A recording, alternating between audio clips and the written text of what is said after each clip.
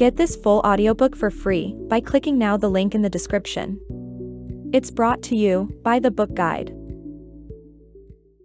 Many are not so successful. After spiraling down to the depths of despair, they never make it out to the other side. To various degrees and in different ways, they continue to suffer their loss. Aware of the pain of losing love, they hold back from fully opening their hearts again. Others, who appear to have let go, sometimes really haven't. They believe they have successfully moved on, but have done so at the cost of closing the door to their hearts. To avoid feeling their pain, they have moved on too quickly. As a result, they have numbed their ability to fully feel. Without realizing it or recognizing how they did it, they have closed up. They carry on in their lives, unable to feel the love in their hearts. Their ability to grow in love and happiness is stunted. Becoming single again is definitely a crisis. Like any crisis, it is a time of danger and a time of opportunity. The opportunity is the possibility of healing and strengthening your heart and mind so that you'll move on healthy and whole. The danger is that you do not complete the healing process. Time alone does not heal all wounds. How we cope with the loss of love determines the rest of our life. How the heart heals. To ensure that we complete the healing process, it is important that we understand the basics of how the heart heals. This process is most easily understood and visualized by considering how a broken bone heals. An emotional wound is abstract, but a broken bone is very tangible and concrete. Recognizing the various steps in healing a broken bone can assist us in acknowledging and respecting the needs of our broken heart. When a bone breaks, our body already contains the natural healing power to correct the problem. It hurts, but eventually the pain goes away.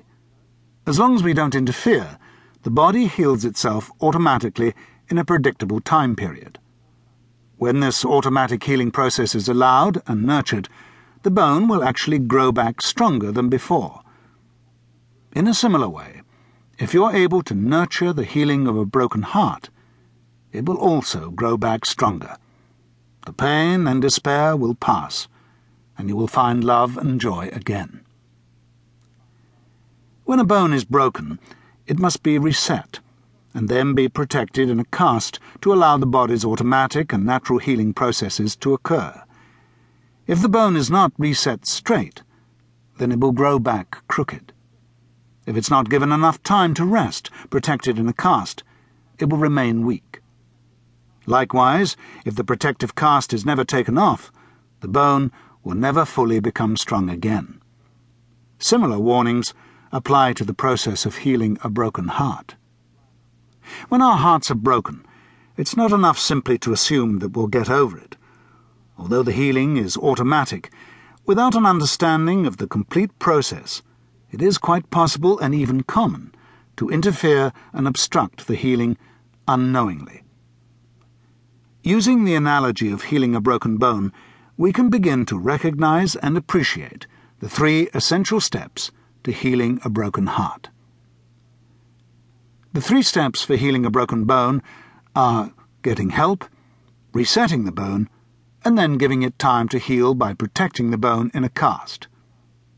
In a similar way, the 3 steps for healing the heart are Step 1, getting help, Step 2, grieving the loss, Step 3, becoming whole before getting involved again.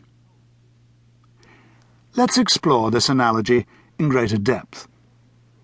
The 3 steps for healing the heart. Step 1. Getting help. After breaking a bone, the first step is to get help. When you're wounded, you require the support of others.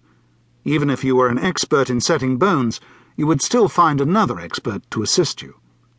Likewise, when your heart is broken, the first and most important step is to get help. This is not a time to be stoic and push away your feelings of hurt and loss. Men can speed up their healing process by hearing from others.